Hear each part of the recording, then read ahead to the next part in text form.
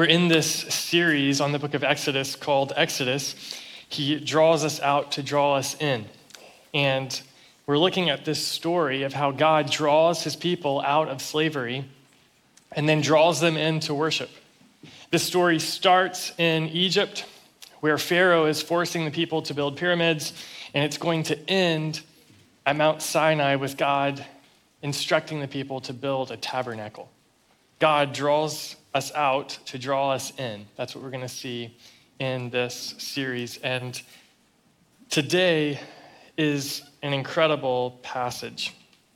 In today's passage, we're going to see that God's power and wisdom are so much greater than our own. Isaiah 55, verse 8 and 9 says, "For my thoughts are not your thoughts, and your ways are not my ways. This is the Lord's declaration. For as heaven is higher than the earth, so my ways are higher than your ways, and my thoughts than your thoughts." And that's what we're going to see in this passage today. So here's what we're going to do. We're going to walk through the story together, point out a few details. And this story in chapter 2 basically divides into two scenes. Scene 1 is baby Moses, and scene 2 is adult Moses. And each one of those scenes has a big truth for us to learn today. And so we're going to walk through it, and then we're going to talk about what that truth is for each scene. Make sense? So if you have a Bible, Exodus chapter 2 is where we're going to be. If you do not have a Bible with you, there's a Bible in front of you in the seat underneath. It's on page 47, and would love to have you follow along with us. Last week, in Exodus chapter 1, we saw it end by Pharaoh giving this command, this edict, that all of the baby boys who were born to the nation of Israel needed to be thrown into the Nile. And his reason for that is he was threatened at how this nation was growing under his watch. So he imprisoned them or enslaved them, and he then was going to kill all of the boys by throwing them into the Nile. This chapter begins with the birth of one of those boys. It says it was a Levite family. The woman became pregnant and she gave birth to a son. And it says that when she saw that he was beautiful, she hid him for 3 months. Now, every mom, I think, thinks that her baby boy is beautiful. So this is not super unique here in verse 2, but the language actually is kind of unique. Literally, in verse 2, it says, she saw him that he was good. She saw him that he was good.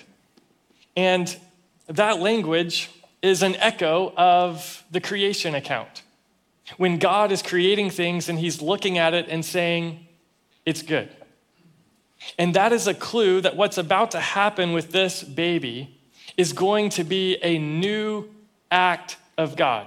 God is about to make something new. He's about to rescue his people. So she sees this baby boy that he was beautiful. And so she hid him. But she can't hide him forever. And so eventually what she does is put him in this basket and put him in the river. Now notice that she's following the command. The command is you got to throw all the boys into the river. Pharaoh didn't specify if you were allowed to do it with a basket. And so she puts him in the river in a basket that she's covered with asphalt and pitch. She's taken some mud and made it to where he'll be able to float along and maybe be hidden in the basket. She doesn't know what's going to happen to him, but she's trusting that something good might happen to this good son of hers. And it's interesting, the word basket in verse 3 and the word basket in verse 5 is literally the word ark. Ark. It's the only other time that the word ark shows up in the Pentateuch outside of the story of Noah and the ark.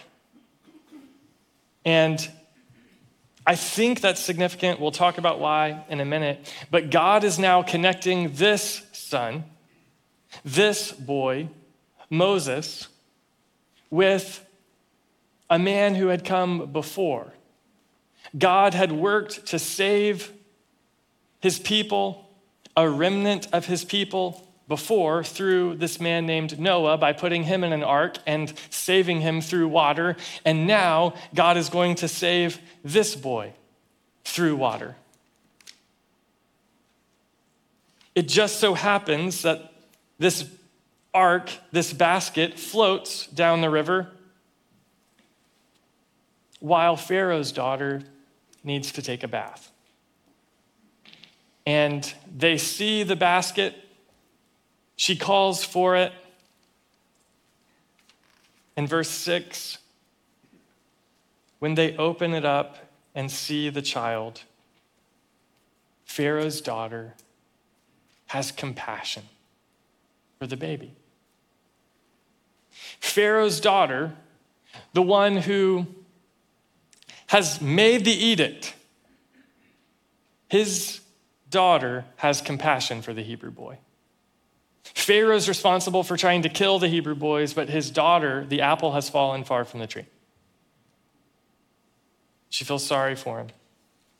It just so happens that Moses' sister had been watching. And so she, when she notices that they've found the boy, says, "Should I go call one of the Hebrew women to nurse him for you?" And so she goes and gets Moses' mom. And Pharaoh's daughter says, "You know what? I'll take care of y'all. Go nurse him for me." And when he finishes nursing, we don't know how long that was, probably longer than we go in our culture. They bring the boy back to Pharaoh's daughter, and she adopts him into her own family. He grows up in her family. And then she names him Moses because she says, "I drew him out of the water." And the word Moses sounds like the word that means to draw out. That's where we got the subtitle for our series. God draws us out to draw us in. What God will do for the whole nation, he's doing in a microcosm way with Moses here. So Moses ends up in Pharaoh's house. And then he grows up, verse 11, years later, after Moses had grown up, he went out to his own people and observed their forced labor. He saw an Egyptian striking a Hebrew, one of his people. Verse 12. Looking all around and seeing no one, he struck the Egyptian dead and hid him in the sand. So Moses grows up in Pharaoh's house, but something in him resonated with his people. He goes out one day. We learn that he's 40 years old later in the Bible. He goes out as a 40-year-old man, and he recognizes that his own people are suffering. It upsets him so much that he steps in and ends up killing this Egyptian. He doesn't know what to do at that point, so he just buries him in the sand and thinks, well, we'll see what happens from here, I guess. Verse 13, the next day he went out and he saw two Hebrews fighting, and he's going, wait a minute, you can't turn on each other. What are you doing? And so he asked the one in the wrong, why are you attacking your neighbor? Here's how they respond to him, verse 14. Who made you a commander and judge over us? The man replied. Are you planning to kill me as you killed the Egyptian? And what Moses thought was a secret, he realizes is now exposed. And so, then Moses became afraid and thought, what I did is certainly known. Verse 15, when Pharaoh heard about this, he tried to kill Moses, but Moses fled from Pharaoh and went to live in the land of Midian and sat down by a well. Now, Midian is also a descendant of Abraham. That's who it's named after. And so Moses is fleeing, but he's in God's providence, fleeing still within the larger scope of Abraham's family. Now, verse 16. Now the priest of Midian had 7 daughters. They came to draw water. It's kind of ironic. And filled the troughs to water their father's flock. Then some shepherds arrived and drove them away. But Moses came to their rescue and watered their flock. Moses just can't help but rescue people. It's who God designed him to be. Verse 18, when they returned to their father Reuel, he asked, "Why have you come back so quickly today?" They answered, "An Egyptian rescued us from the shepherds. He even drew water for us and watered the flock." Notice they call him an Egyptian. "So where is he?" he asked his daughters. "Why then did you leave the man behind? Invite him to eat dinner." Moses agreed to stay with the man, and he gave his daughter Zipporah to Moses in marriage.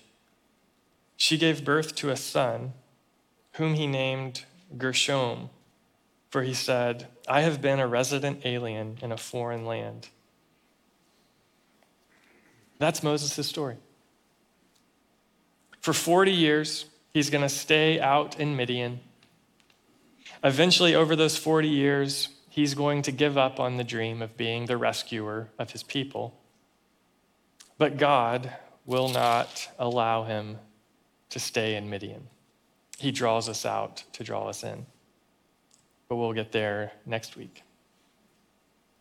Today's 2 sections, 2 scenes in chapter 2. The first one is baby Moses. The second is adult Moses.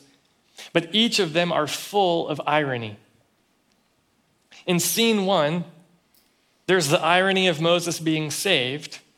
In scene 2, there's the irony of Moses being rejected.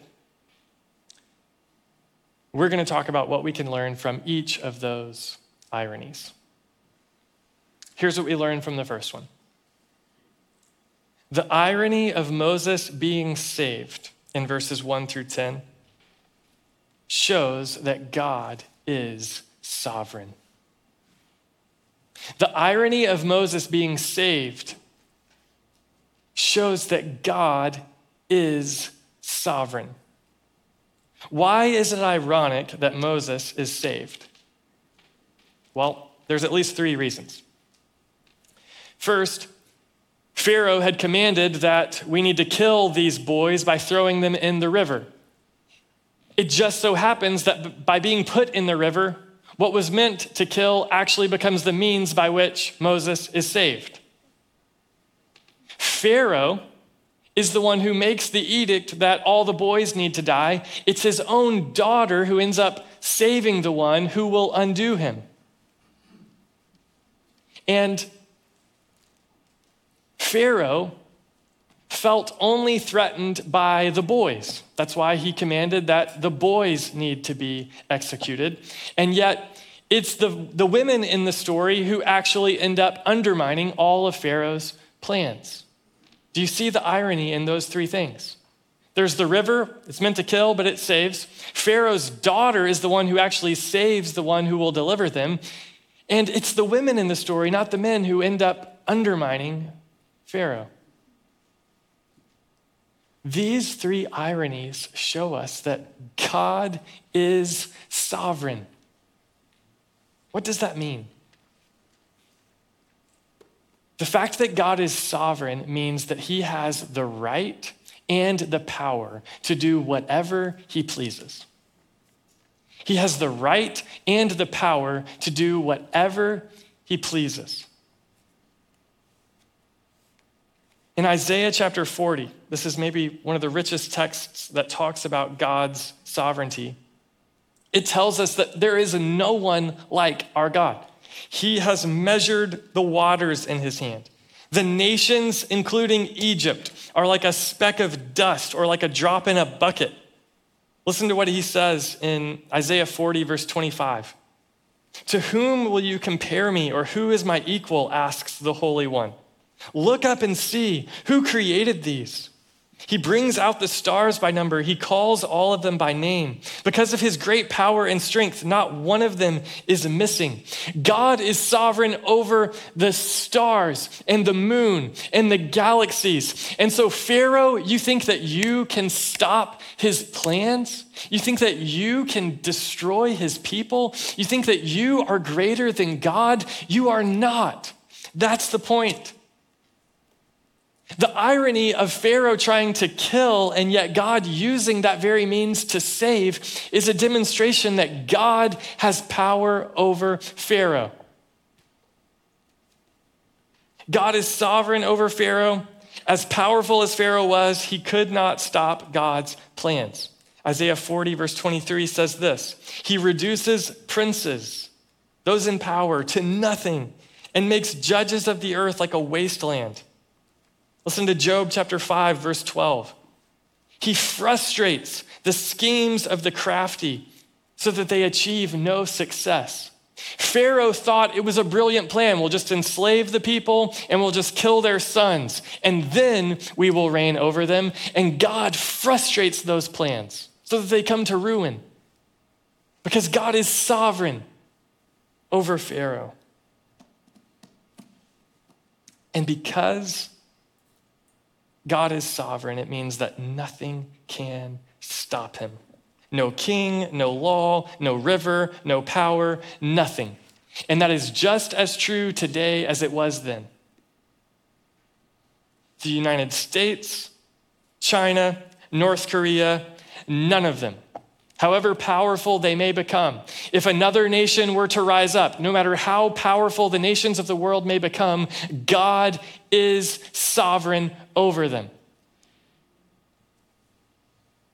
God is sovereign over Biden and over Putin.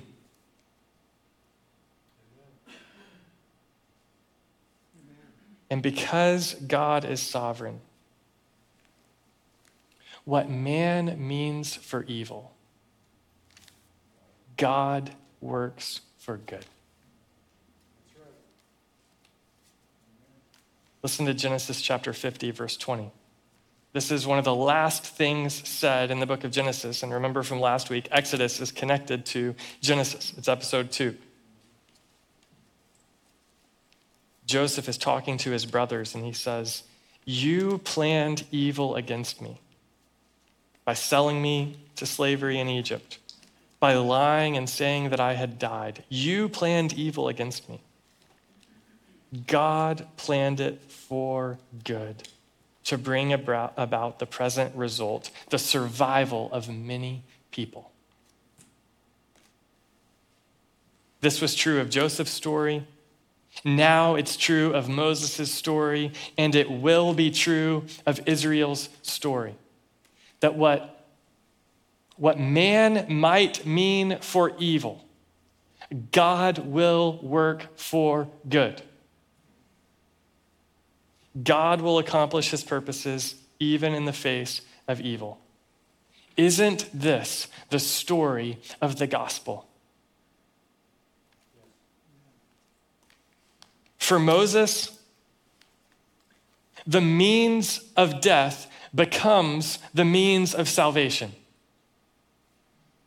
And that ultimately becomes true for the Israelites. What was meant to kill the Israelite nation by killing these boys actually becomes the means by which God raises up a savior who will bring all of the people out of Egypt. And that is also what God does in the gospel. The means of death becomes the means of salvation. What was meant to kill will actually save. Why? Because God is sovereign over all events, and God in his providence brings about his desired purpose. Listen to Acts chapter 2, verse 22 through 24. This is Peter preaching.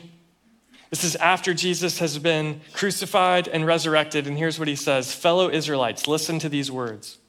This Jesus of Nazareth was a man attested to you by God with miracles, wonders, and signs that God did among you through him, just as you yourselves know. Verse 23. though he was delivered up according to God's determined plan and foreknowledge.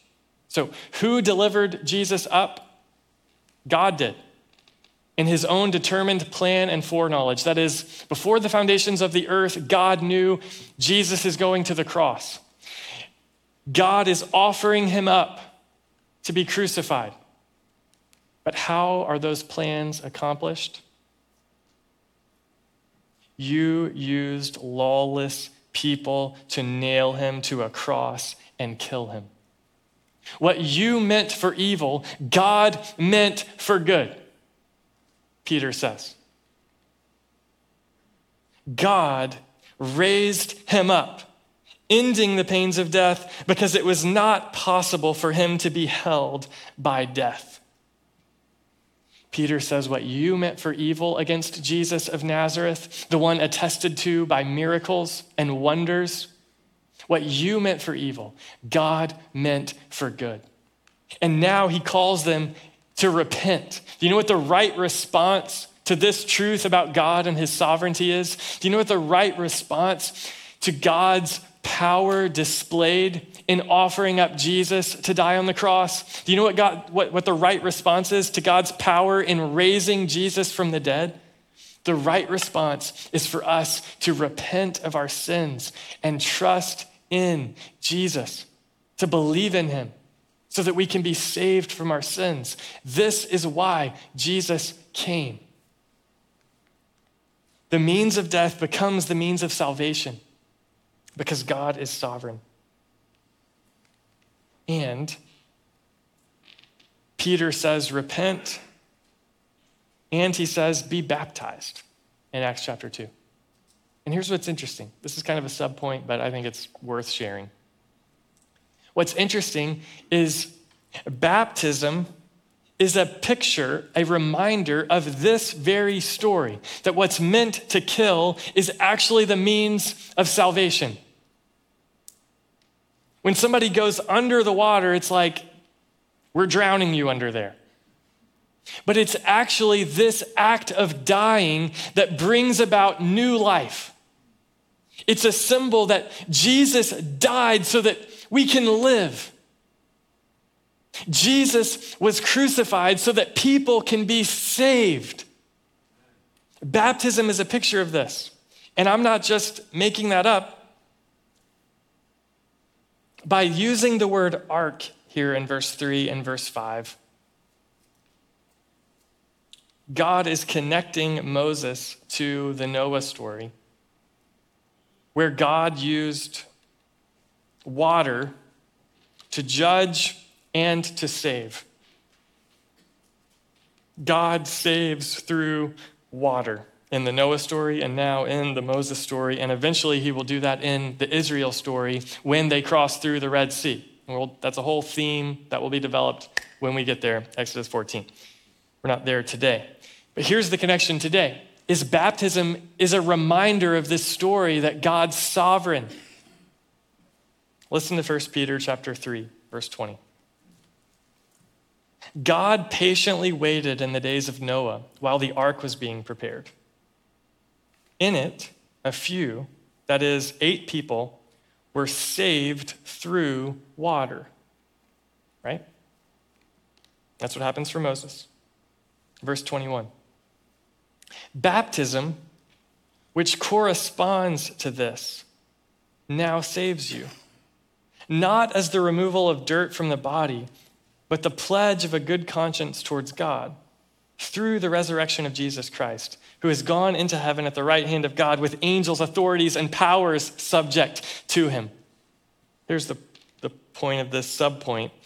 Anytime you see a baptism, it should remind you that God works evil for good. God brings the dead to life, and he does it through his son, Jesus, who was raised from the dead. So, the irony of Moses being saved teaches us that God is sovereign. He works evil for good. And this has huge implications for us. There are so many times we look at terrible circumstances and we think, nothing good could come from this. But because God is sovereign, that is never true.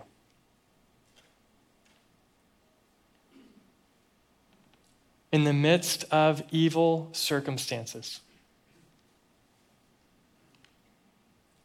we have a present guarantee that God will use affliction to produce character in us, Romans 5 says.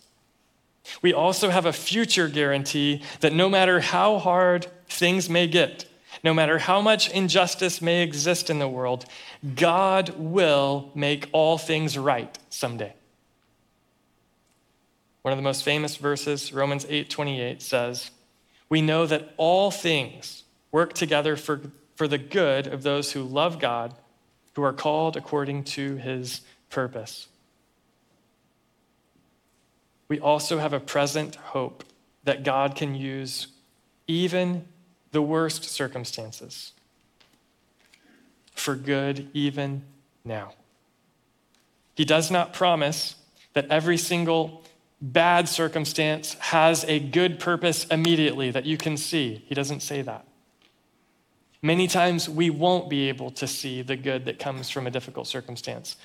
But because God is sovereign, we can trust that good can come. And so we can hope and pray that God would use difficult circumstances to bring about good even now. God, use this even now, somehow, for good. Let me tell you a story of an example of that. There's a woman who's very close to me. She didn't grow up in a Christian home. She married a man that she shouldn't have married when she was young. She wound up being divorced after discovering that he had been unfaithful to her numerous times. She was a single mom, and someone invited her to an event at their church where they were going to share the gospel. She heard the gospel. She believed.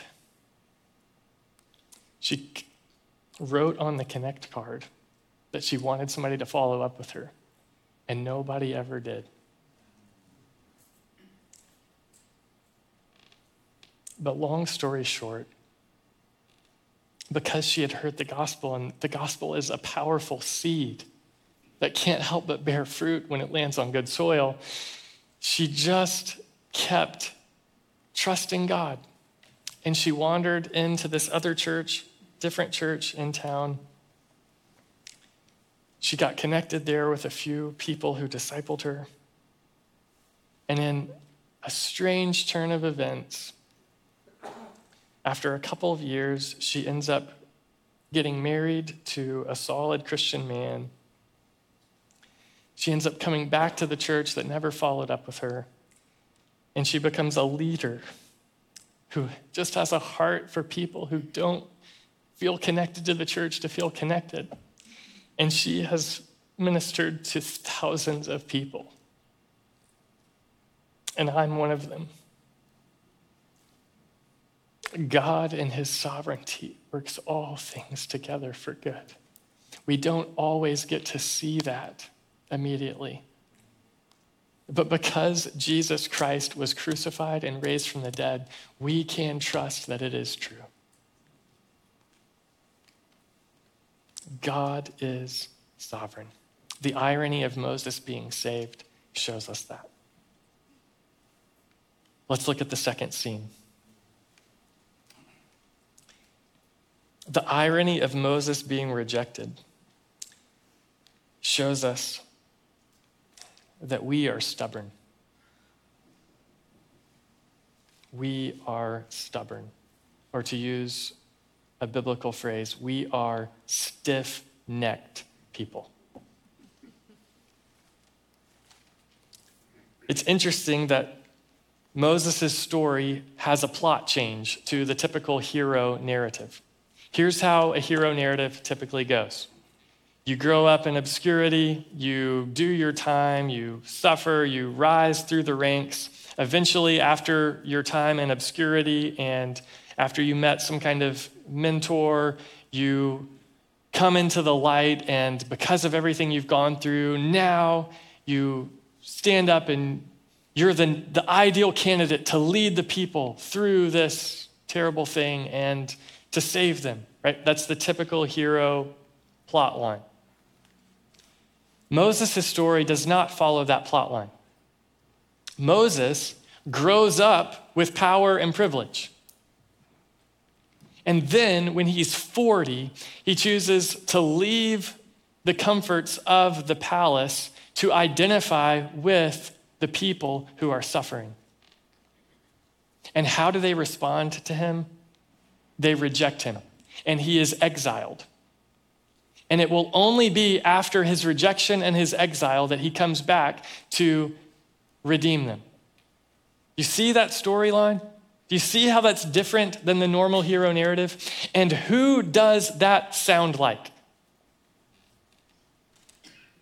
It sounds like the Savior who leads a new Exodus, who leaves the power and privileges not of Pharaoh's house, but of heaven, and chooses to identify with his brothers and sisters who are locked in a prison cell of darkness. But the salvation comes only after he is rejected and exiled, not to Midian, but to Hades, to the realm of the dead. But after his exile, God works wonders by raising him from the dead. The story of Moses and the Exodus is a foreshadowing of the new Exodus that God will work through his son, Jesus. The irony is that Moses, the hero that God has preserved through the Nile, through Pharaoh's daughter, through the women in the story, grows up and the people say, "Who made you a judge and arbiter over us? Oh, are you going to kill us too like you killed the Egyptian?" In the New Testament, the first martyr is a man named Stephen. And just before he's killed, he retells this story with some commentary. Here's what he says, Acts chapter 7, verse 25. He assumed, that's Moses, he assumed his people would understand that God would give them deliverance through him. But they didn't understand. He goes on, Acts 7, verse 35. This Moses, whom they rejected when they said, "Who appointed you a ruler and a judge?" This one God sent as a ruler and deliverer through the angel who appeared to him in the bush. This man led them out and performed wonders and signs in the land of Egypt at the Red Sea and in the wilderness for 40 years. This is the one that God used. Do you see the irony? They rejected him. God says, that's the one we're using. Acts 7:39. Our ancestors were unwilling to obey him. Instead, they pushed him aside and in their hearts turned back to Egypt. And now here is Stephen's conclusion. And after he says this, they kill him by stoning him to death. You stiff-necked, you stubborn people with uncircumcised hearts and ears. You are always resisting the Holy Spirit. As your ancestors did, you do also. Which of the prophets did your ancestors not persecute? They even killed those who foretold the coming of the righteous one, whose betrayers and murderers you have now become. Stephen says, what you did for Moses, what your ancestors did to Moses, they did to all the prophets. And that's what you have done to the greatest prophet, Jesus, the one who came to save you, you have rejected. What the Israelites do to Moses is what the Israelites do to Jesus when he comes. And the temptation for all of us is to do that ourselves. To see the way in which God works. Because his ways are higher than our ways and his thoughts are higher than our thoughts. We think we know how God would act, but we don't. And so we see the stuff God does and we think, that's stupid. Here's what should really happen. Here's what a good God would actually do. Here's what a God should do. And we decide to create God in our own image, which is the very thing God says not to do in the 10 Commandments. We'll get there March 12th. But we often write off the ways of God because they don't look like we think they should. And this is true of the cross of Christ. It looks like foolishness to the world. The people rejected Jesus when he came because they resisted his claims. That is, I'm God, you got to listen to me. And they resisted his ways. Why are you going to the cross? If you're really the Son of God, then come down from there. If you're really the Son of God, then save yourself. You saved others, but you can't save yourself. They resisted his claims and they resisted his ways. We do the same thing today. Just this week, I saw this Facebook dialogue taking place by a pastor who says, I find it interesting that you think one can only value Jesus' death and assign it meaning if you believe that he was dying for our sins. I believe Jesus' death was a pivotal moment in the life of Christ and our faith, but I don't believe that was because he needed to die for our sins. It's linked to an article from a very popular theologian. And he writes, substitutionary atonement, that is, the belief that Jesus had to die in our place to satisfy God's wrath towards sinners. Substitutionary atonement implies that God the Father was petty, offended in the way that humans are, and unfree to love and forgive of God's own volition. This is a very untrustworthy image of God which undercuts everything else. Jesus didn't have to die for our sins, they say. That makes God petty and, just who could possibly have a God like that? Is God petty for demanding payment for sin, or is God infinitely holy and just? Jesus didn't die for our sins, but we're going to continue to follow him because he gave us a great example to follow of how to love people even when they kill you.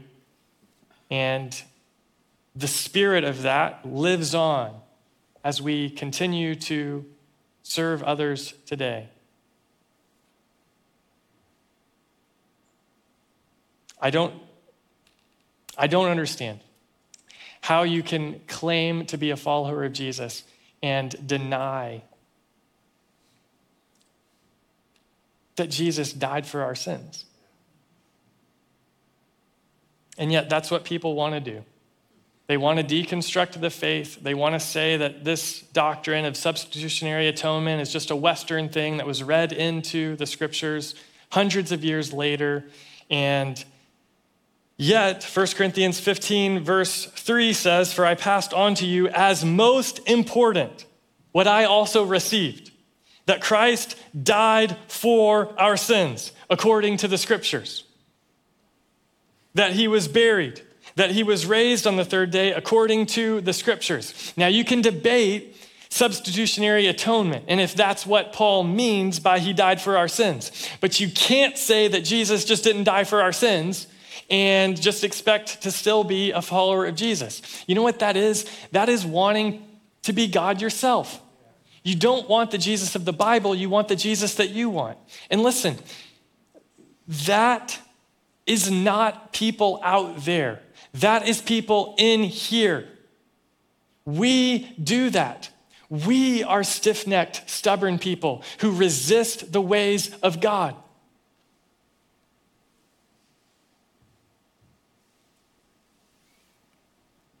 We think we know better than God. And so we try to fashion him into our image. We do that with sexuality. God says the boundaries for sexuality are a man and a woman in a covenant of marriage. That's the context for sexual pleasure. And we want to be God ourselves. God says that we should be rich towards him and not build up treasure for ourselves on earth. But we want to build up treasure.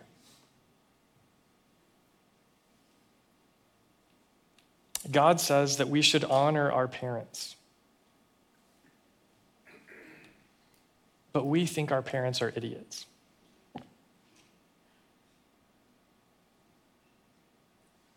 God says that we should live truthfully, even when that will damage our reputation.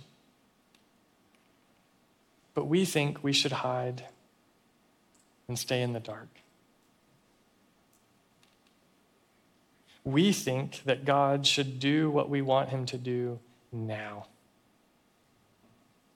God is content to let you be in Midian for 40 years.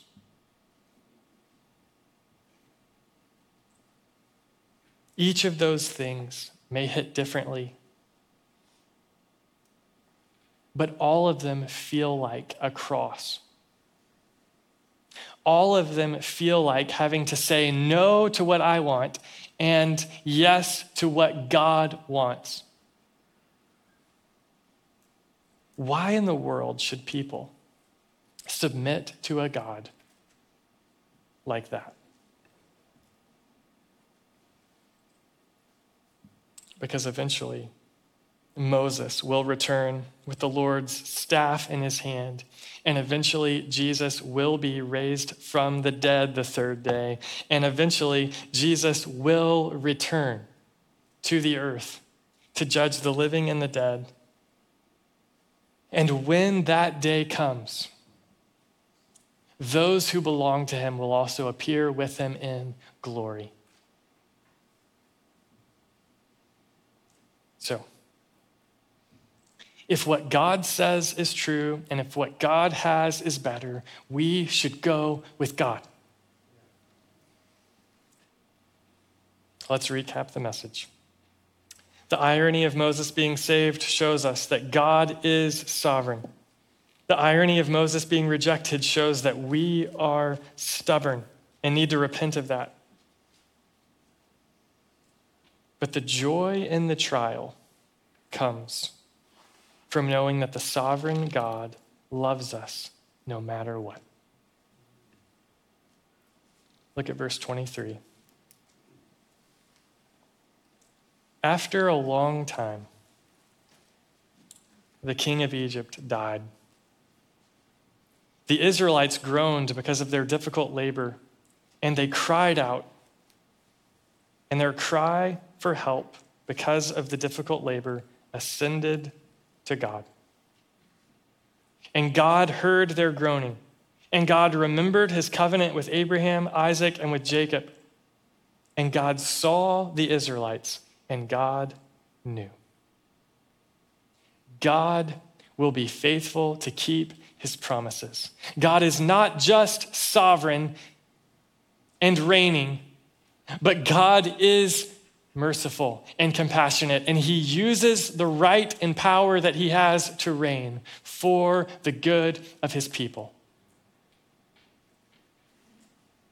They cry out to him, and he hears them. Even after they've rejected the deliverer that he has raised up, he hears them. This is why Paul says, for everyone who calls on the name of the Lord will be saved. Is your life surrendered to the sovereign God? Let me pray for you. Heavenly Father, we praise you for being a God who is not like us. God, you are so much greater than we are. Your thoughts are higher than our thoughts. Your ways are higher than our ways. So God, would we be humbled today? Would we let you be God and you alone? God, would your Spirit be active now? Would you awaken faith today? Would we not be crushed by this truth, but would we be saved by it? Would we be a church who clings to your sovereignty